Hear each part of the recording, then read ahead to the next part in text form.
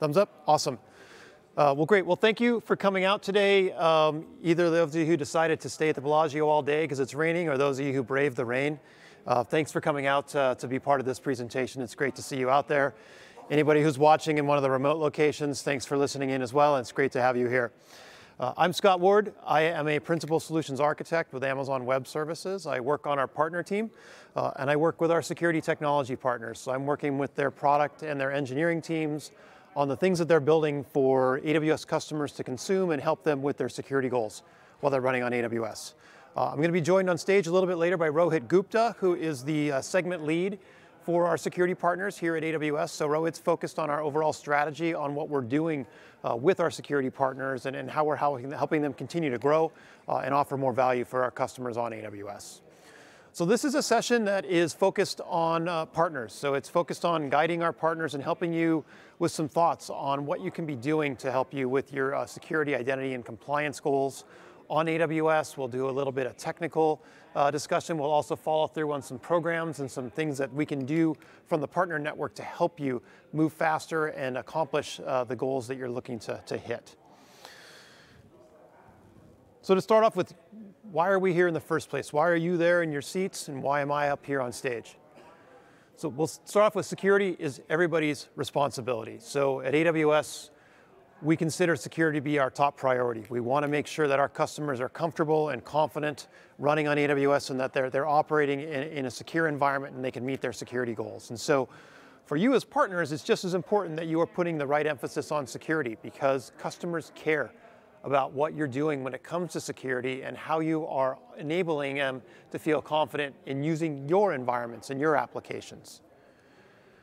As a partner, the AWS Partner Network has several different gates that require that you are showing us that you are doing security well. If you want to be at the advanced tier as a partner, we actually are looking at your technology to confirm that you are doing certain things well when it comes to security.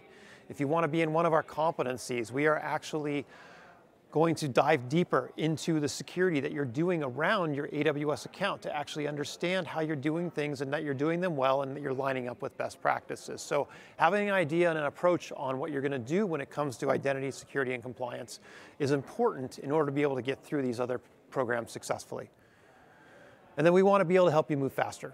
We want to give you some thoughts and some ideas and help you get in front of some things and some discussions so that you can move faster and achieve the goal of really kind of building out your products and delivering something that's going to add value to your customers. So why should you care about all of this? Why is this even important at the end of the day? Well, one, you have customers, regardless of the kind of solution that you're building, whether it's going to be a SaaS or a solution a customer is going to deploy themselves. You have customers that are entrusting you with their data. They're giving you access to their environment. You want to make sure that you are doing things that are going to make your customers feel confident and comfortable with using your solutions. They actually care about what you're doing to protect their data. They're going to ask you tough questions. They're going to want to understand what are the things that you're doing to make sure that they can feel comfortable. How are you operating? How are you securing the system and the environment? They're going to care. And a lack of attention in these spaces can actually lead to undesired consequences. You can have data breaches, you can have security incidents. It's going to take you away from focusing on the things that you really want to be doing, which is building and enhancing your solutions and delivering values and focusing on the things that really differentiate you as a company. So what should you walk away with? What are some of the things that we're hoping that you leave this room with at the end of the day?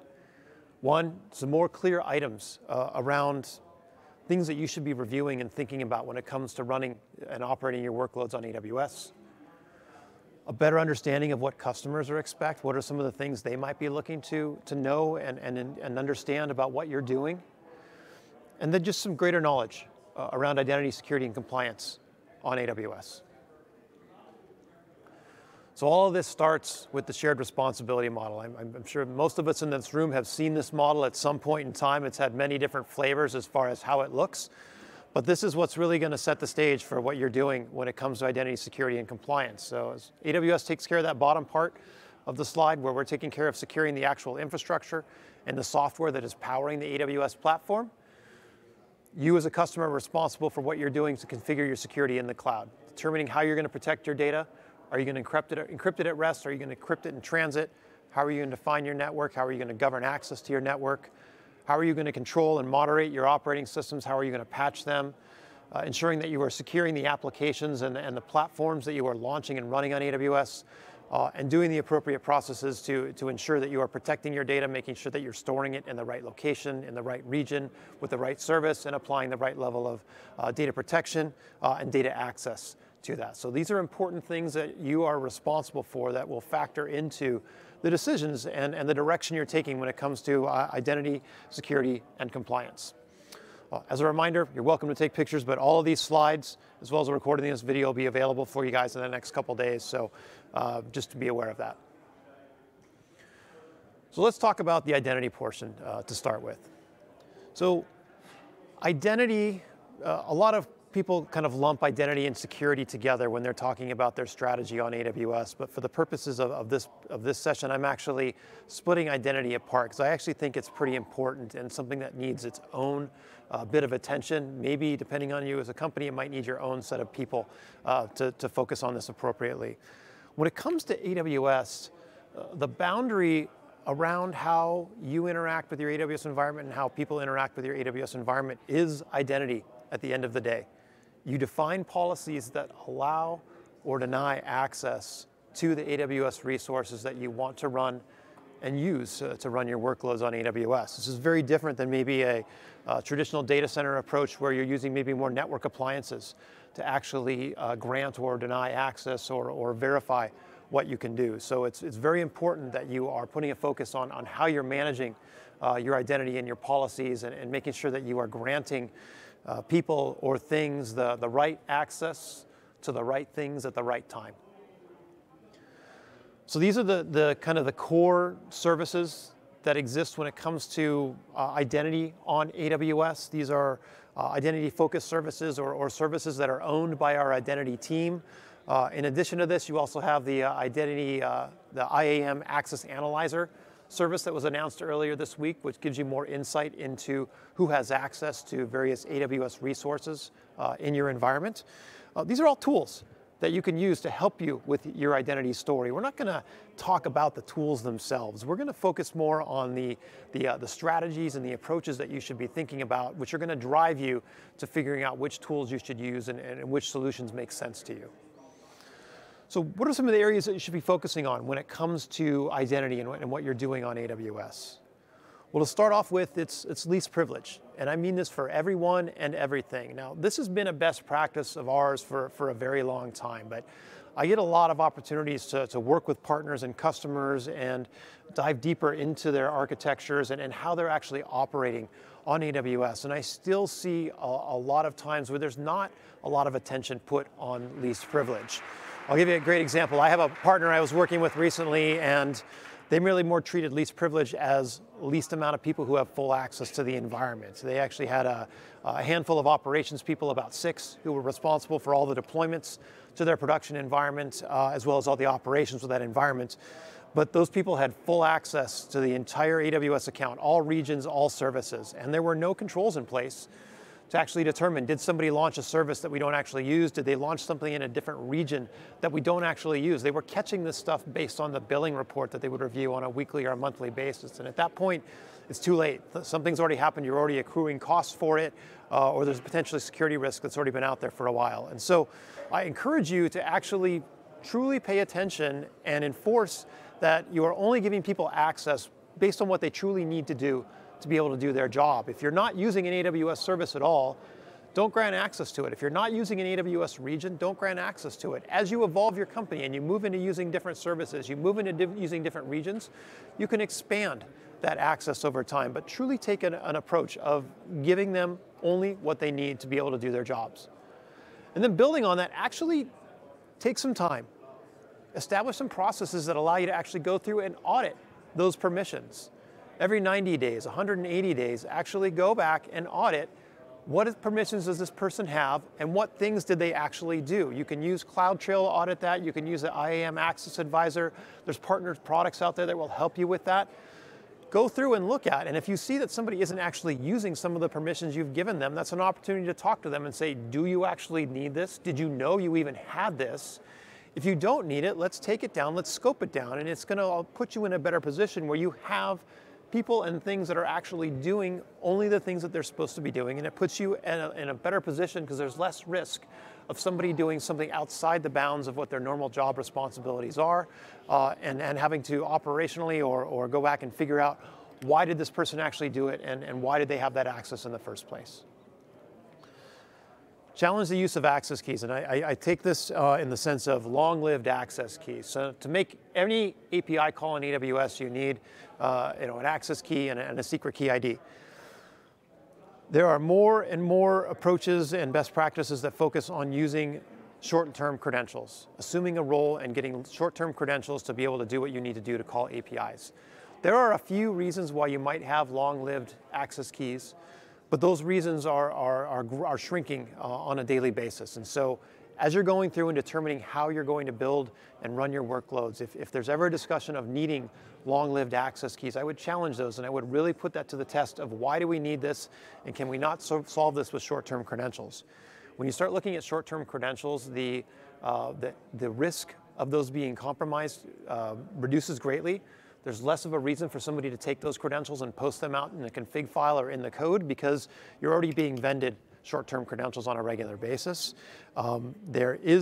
If those were ever compromised or used, there's a very short window on when those would actually be used because they do expire at the end of the day. So if you, at all costs, if you can, I would look to challenge use of those long-term keys. Now, if you arrive at a decision that you do need these long-term keys, I would work to enforce that you have a strong rotation policy and that you're rotating those keys on a regular basis. Try to find a way to automate that as much as you can, and also build some detections in. Understand what a steady state and what's considered normal for those access keys is, and build some detections in when the usage of those access keys goes outside what is considered normal, because that may be an indicator that they're being used inappropriately or that somebody has them who shouldn't actually have them. And finally, on the identity side, I'd encourage you to think about a multi-account strategy. So when you are granting someone or something access to your AWS resources, you're granting it at the AWS account level. If you have teams or workloads or data that needs to be isolated or would benefit from some more tightly controlled access policies, using a different AWS account may be a good strategy for you because you can more confidently grant access to that account to the specific individuals or the specific services that need access to those workloads or that data. So think about how a multi-account strategy might fit into your overall identity strategy. Now, there's no reason that says you have to go this alone. We talked about the AWS services, but to really accomplish what you want to do when it comes to identity, there may very well be a need for you to bring a partner in. And then these are 4 partners that are part of our security competency in the identity space. They've proven an ability to go in and add additional value to our customers on AWS. They've been able to work to improve and enhance their systems to work specifically with AWS, and they're a great starting point if you're looking for a partner that's going to help you achieve your overall identity story when it comes to AWS. So on the security front, these are the main AWS services that are focused on giving you or allowing you to implement additional security controls on AWS across detective, infrastructure protection, data protection, and incident response. In addition to what's on here, you also have the new detective service that was announced on Wednesday in public preview that would also be in this list as well. These are services that you can use to help you achieve your security goals. But which services you use and how you use them will really depend on what you are trying to accomplish when it comes to security. So once again, one of the things that I really think is important is to understand, like, how does the AWS cloud even improve security? And there's probably a few different ways that you could look at that. But from my standpoint, I think one of the most important things that AWS helps with when it comes to improving security for customers is the APIs. Every AWS service is backed by an API and a set of actions that you can call around that service to be able to create that service, to be able to describe that service, to make updates to that service, or even delete resources within that service. And having those APIs becomes very powerful. It gives you a lot of capabilities when it comes to security. You can audit your configuration and take an inventory. Using these APIs, you can actually write scripts that will go out and query and come back with a list of every service and every resource within those services that you're actually running and what their configuration is. So think about the ability to, at a moment's notice, to be able to run and get that inventory at any point in time, and to be able to look at that inventory and say, what do I have, what's running, and how is it configured? You can use these APIs to track changes. You can actually query your inventory and say, okay, what do I have now? And a day later, compare that. What do I have now? Compare that to what you had yesterday and see what's changed. Do I have new stuff? Do I have things that have actually changed? And is what changed actually good or bad? Does it line up with my security requirements? This is also where services like CloudTrail, which audits your API activity, or Config, which is going to notify you every time that a resource changes and tell you what it looked like before and what it looks like now. Those may be good services that may help you with that aspect as well.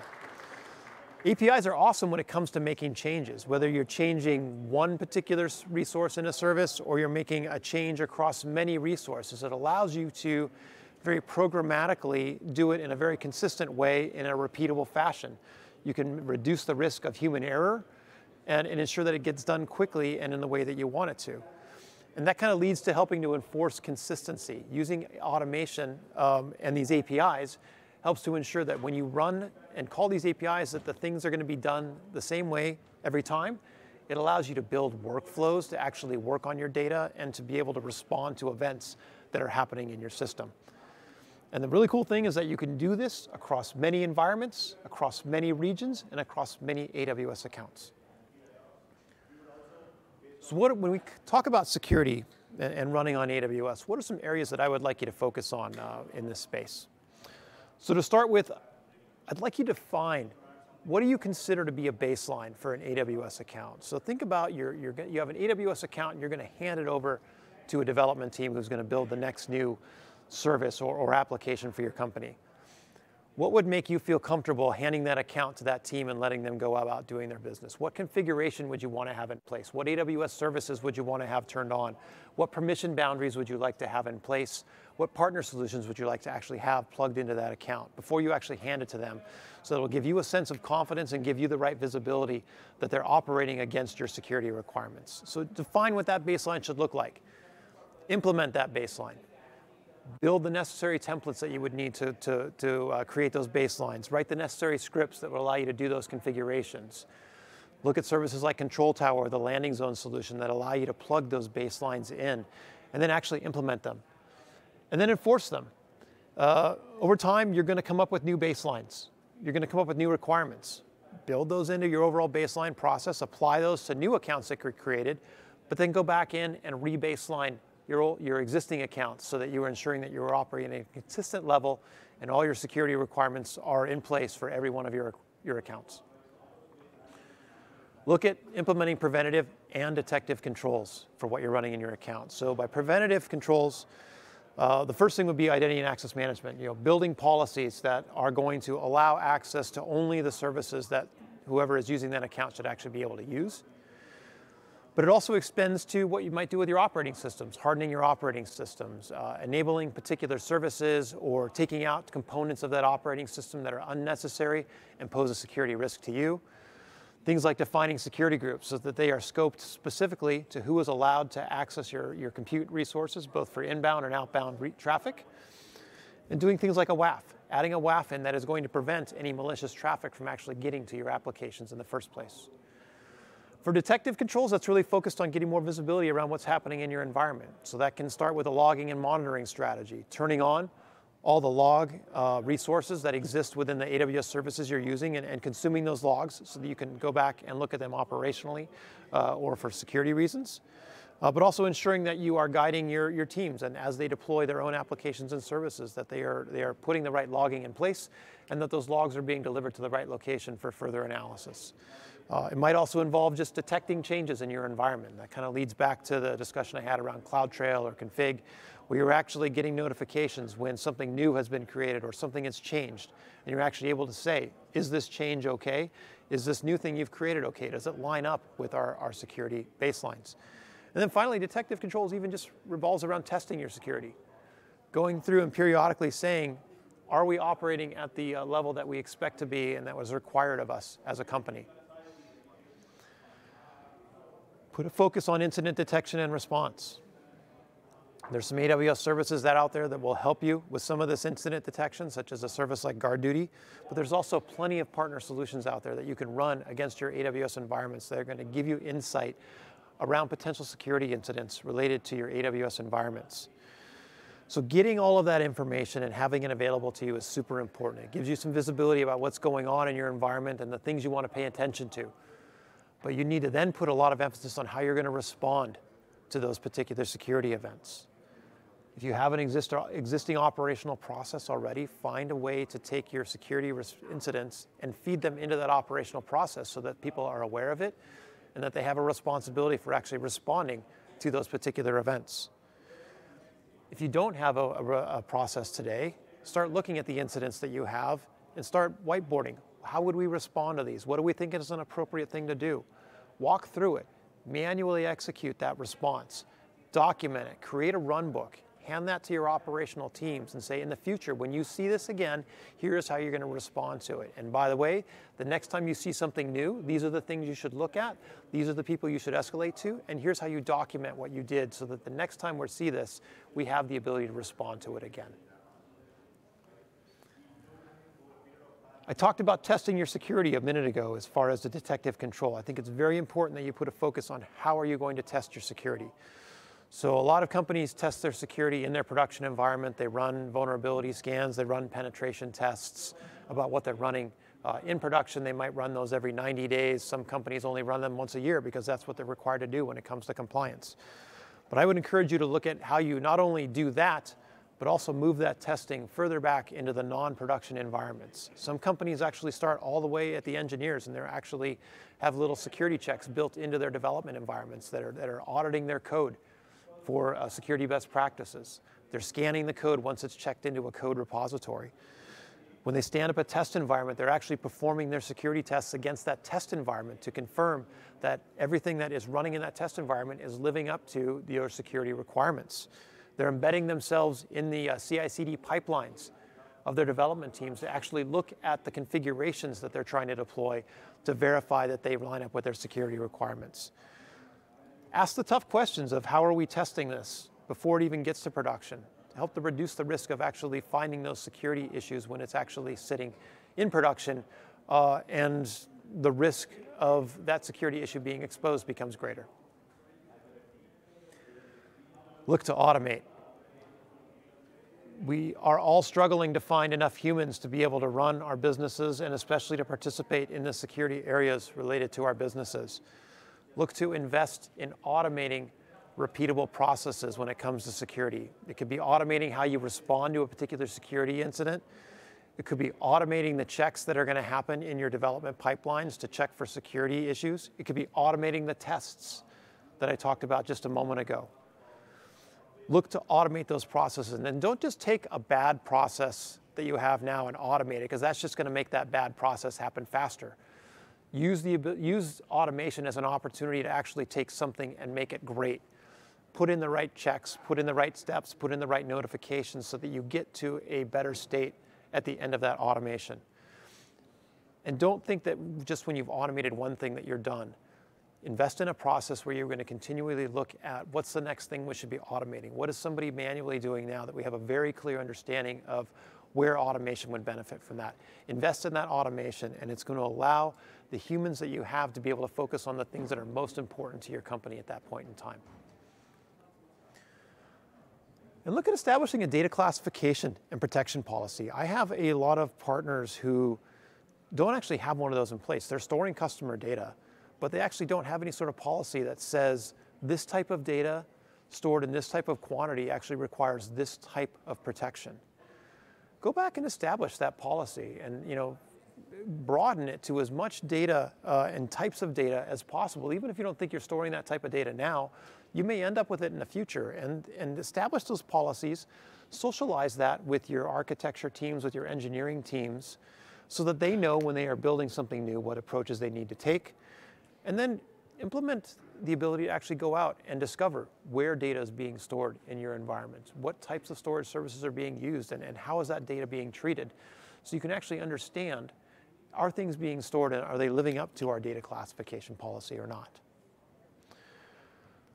So once again, you do not have to go this alone. There are lots of partners out there that are in a great position to help you move fast and get started on meeting the security goals that you have on AWS and lining up with some of these best practices and areas to focus on that I talked about. These are all technology partners that are in our security competency, which once again have shown that they have an ability to actually add additional value to customers who are running on AWS. And just because you're a partner doesn't mean you can't use other partners. I have examples of security partners I work with who are actually using 3 other security partners to actually help secure the back-end infrastructure that they're running to offer a service up to customers. So it's totally appropriate for partners to be using partners to help them with their security goals. So lastly, I'd like to just touch base on compliance. And so we have lots of customers who talk to us about security specifically because they care about ensuring that they are meeting or maintaining compliance. So we have an entire team in AWS that is focused on working with these compliance organizations to understand what their requirements are. We then go in and build the appropriate controls related to those requirements, and we test those controls ourselves, but then we work with our third-party auditors to go through and verify that we're doing and operating these controls successfully. Those auditors then publish their third-party attestations, and we make those available to you, our partners and customers. So if you haven't looked yet, I'd highly encourage you. You can directly go to the AWS Management Console. There's a service called Artifact. You can just search on compliance reports in the console, and we'll actually show you a list of all the compliance reports you can actually download and look at yourself, see what our auditors have to say, and see how we are accomplishing the requirements that are put out there by these compliance organizations. And so that compliance that we achieve applies to the bottom half of the shared responsibility model. So we are going through and we are doing the work to make sure that we are kind of focusing on some of the undifferentiated heavy lifting around the infrastructure and the core software. So that means that you as a customer and a partner don't have to focus on that bottom part, but you own all of the compliance stuff that focus on that top part. We can't see the workloads that you're running. We've made a conscious decision to not be able to see that. So you have a lot of ownership around what you're doing when it comes to compliance for what you're running on AWS. And we certainly help here in certain ways. One of those is just with geography. So some companies have a requirement that depending on what part of the world you're running in, that data needs to stay in that part of the world. I have certain partners who actually run multiple copies of their stack in different parts of the world because their customers require that their data stay in that part of the world. So if you operate in certain parts of the world that require that your data stay in that part of the world, or if you're looking to go into that part of the world, AWS regions and where you choose to store your data are an awesome help there, because once you store your data in an AWS region, it's going to stay in that region unless you actually turn on configuration that says, AWS, I'd like you to copy my data to a different region. So what are some areas to focus on when it comes to compliance? Well, one is determine which compliance regime actually applies to you. If you don't know that already, go through and figure that out. And it might be more than one, but have a good understanding of what you're trying to accomplish and where you need to be focusing your attention. Understand where AWS services can help you when it comes to compliance. Things like config and config rules, which can detect changes to your AWS environment and actually then run checks to determine if you're in or out of compliance based on the change that was made to that particular resource are super helpful. Things like server, the ability to encrypt data at the server side for certain AWS storage services are another great example of ways that you can use configurations and services to help you with what you're trying to achieve when it comes to compliance. And then implement the controls on your behalf. And this is really going to depend on the compliance regime you're working with and what their requirements are, but implement all those other controls that are required for what you're deploying and running on top of AWS. And then make sure that you're actually testing and monitoring on a regular basis. I would encourage you to actually be able to test and monitor on a more regular basis so that you're not finding out when it comes time to actually do your annual or quarterly compliance checks that you've been out of compliance for months. I would actually work to implement those controls to detect when you move out of compliance as soon as it happens so that you can quickly correct that. Once again, on the partner front, it's the same group of partners that I would recommend you start to. These partners not only help with security, but they help with the compliance requirements that many of our customers are looking to achieve. So definitely recommend this group of partners as a starting point when you're looking to achieve your compliance goals when you're running on AWS. So we've talked about identity, security, and compliance, and some key areas that I would like you to focus on and take away when you get back to the office on Monday, but that's certainly not the whole story here. There's some other things that are really important that we want to talk about, and I'd like to bring Rohit up here now to actually talk more about how you can actually deploy this and some other ways that we can help you as partners. Thank you, Scott. Thanks, Rohit. All right. Thank you. So let's start with how do you actually make this happen? There's a lot of technology that goes into putting it all together. Scott talked about some of the solutions that are available from AWS for both security and compliance, and then some of our partners that provide solutions as well in addition to that, and are recommended by us as competency partners that he showed you as well. But clearly, you need people to get all of this working. It is very important that you have access to the right people, either internally or from us or from a third party, to actually make it all happen and work for you. So the first question really is, do you have all the right people? How many people in the audience feel like they have all the right cybersecurity people on staff, in-house, always available to what you need to do? I suspect the answer is no. I wish that was true. But clearly, that is a problem, and we all recognize the fact that it is a gap, and we are working very hard to actually address some of those shortages as well by working with some of the educational institutions to actually train people, and with some partners as well. And then, of course, once you have the people, do they have the right skills? Cloud is a new area still for a lot of people. They were trained on sort of legacy technologies or on-premises technologies, and so they need to be skilled up to work with cloud technologies, and in particular, security in the cloud, right?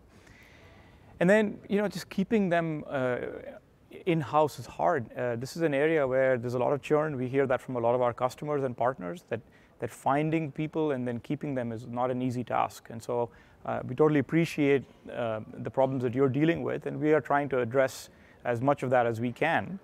And one way we're doing that is by working with some of our partners that are focused on the services, the people services side of the business. So if you take a look at some of the partners that have competency in the areas of security engineering, governance, risk and compliance, security operations and automation, these are partners that have demonstrated to us and to other customers that they have all the right stuff, they have the right people, they have the right processes, and they have deployed solutions at scale for customers along the way.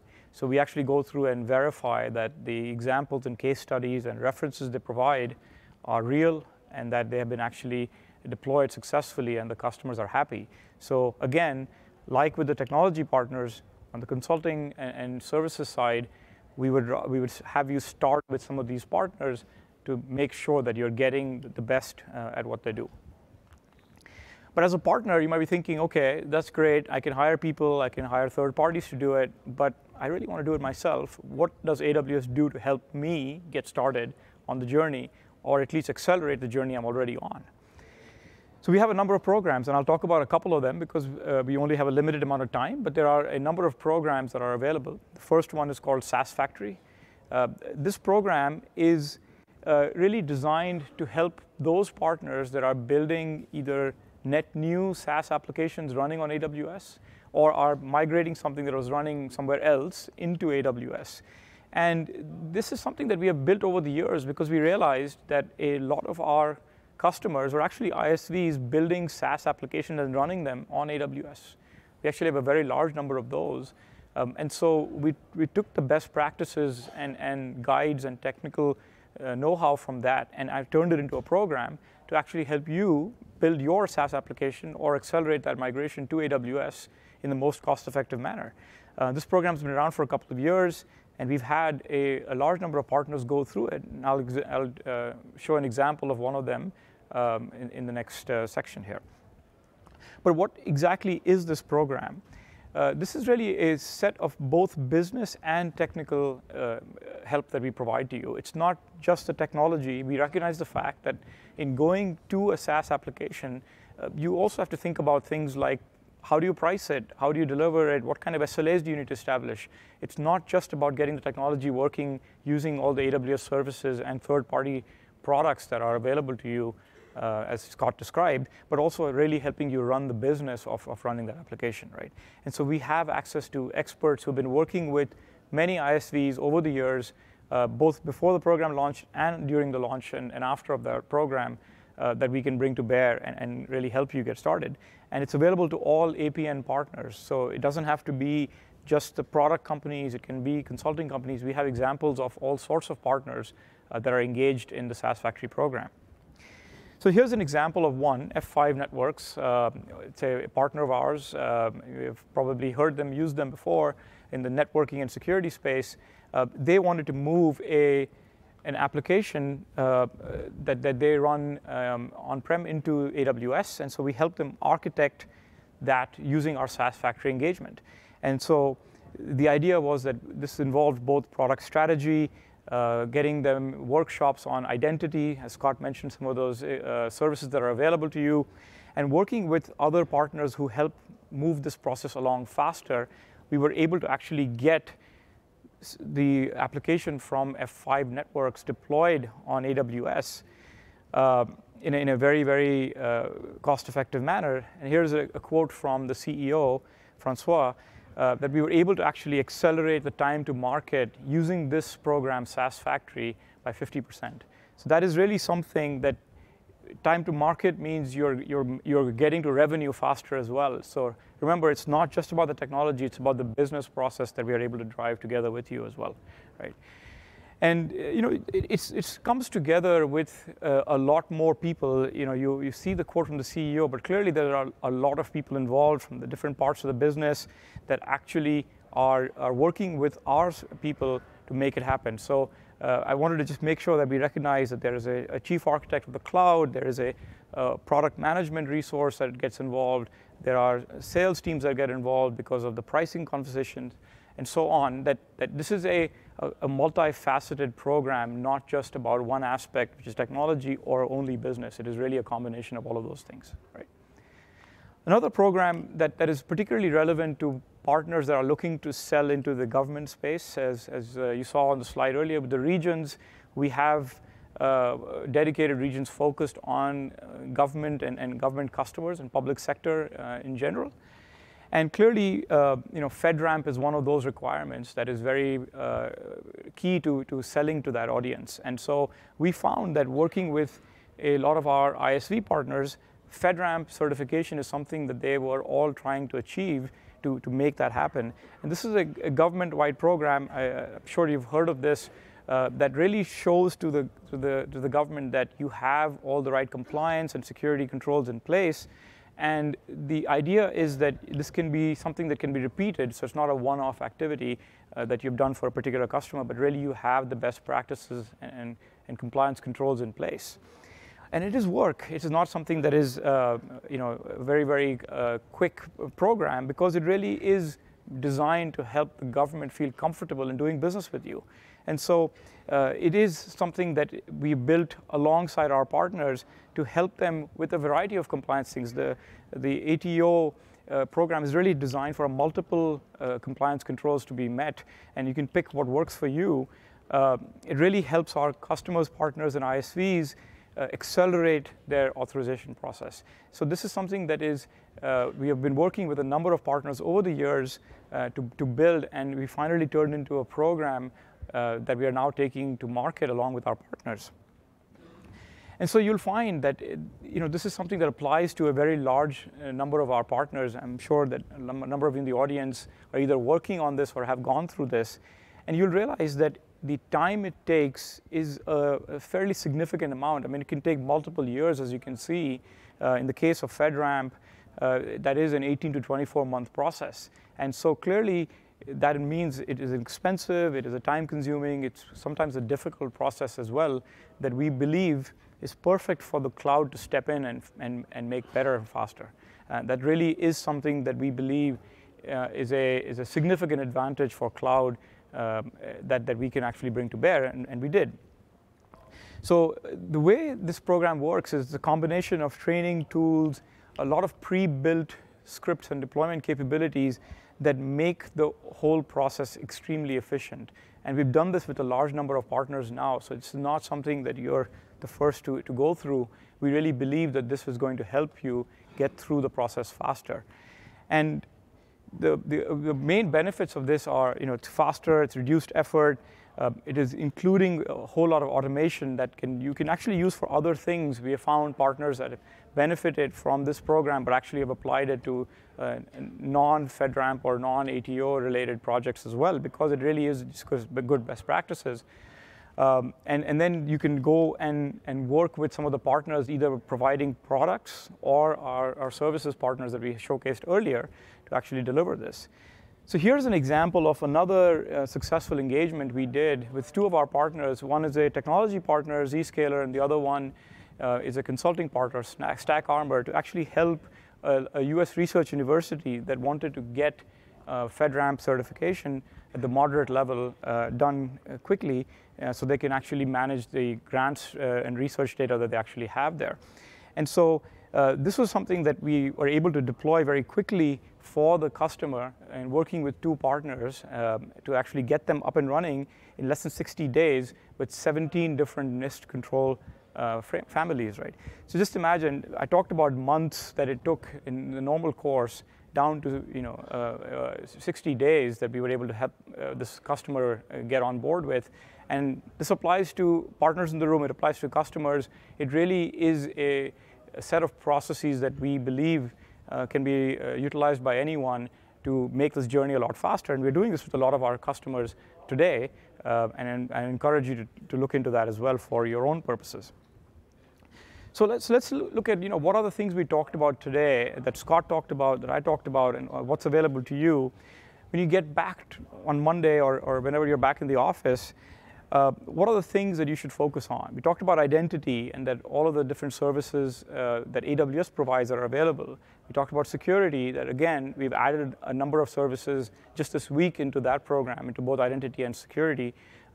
We talked about the compliance programs that are built into the AWS platform that you can just use that as a springboard, but also the fact that you can get to compliance using other programs faster as well.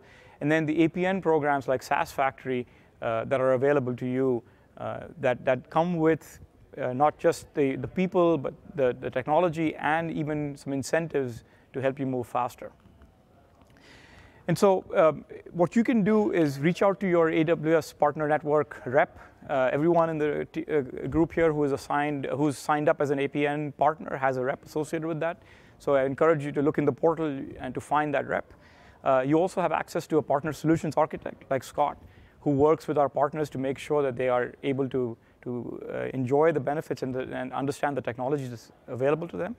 And then also visit us in the expo hall. We have a very large contingent of security and compliance people from AWS, but also a very large number of partners that are focused on security. Some of the names that you saw up there, both from a product and from a consulting perspective.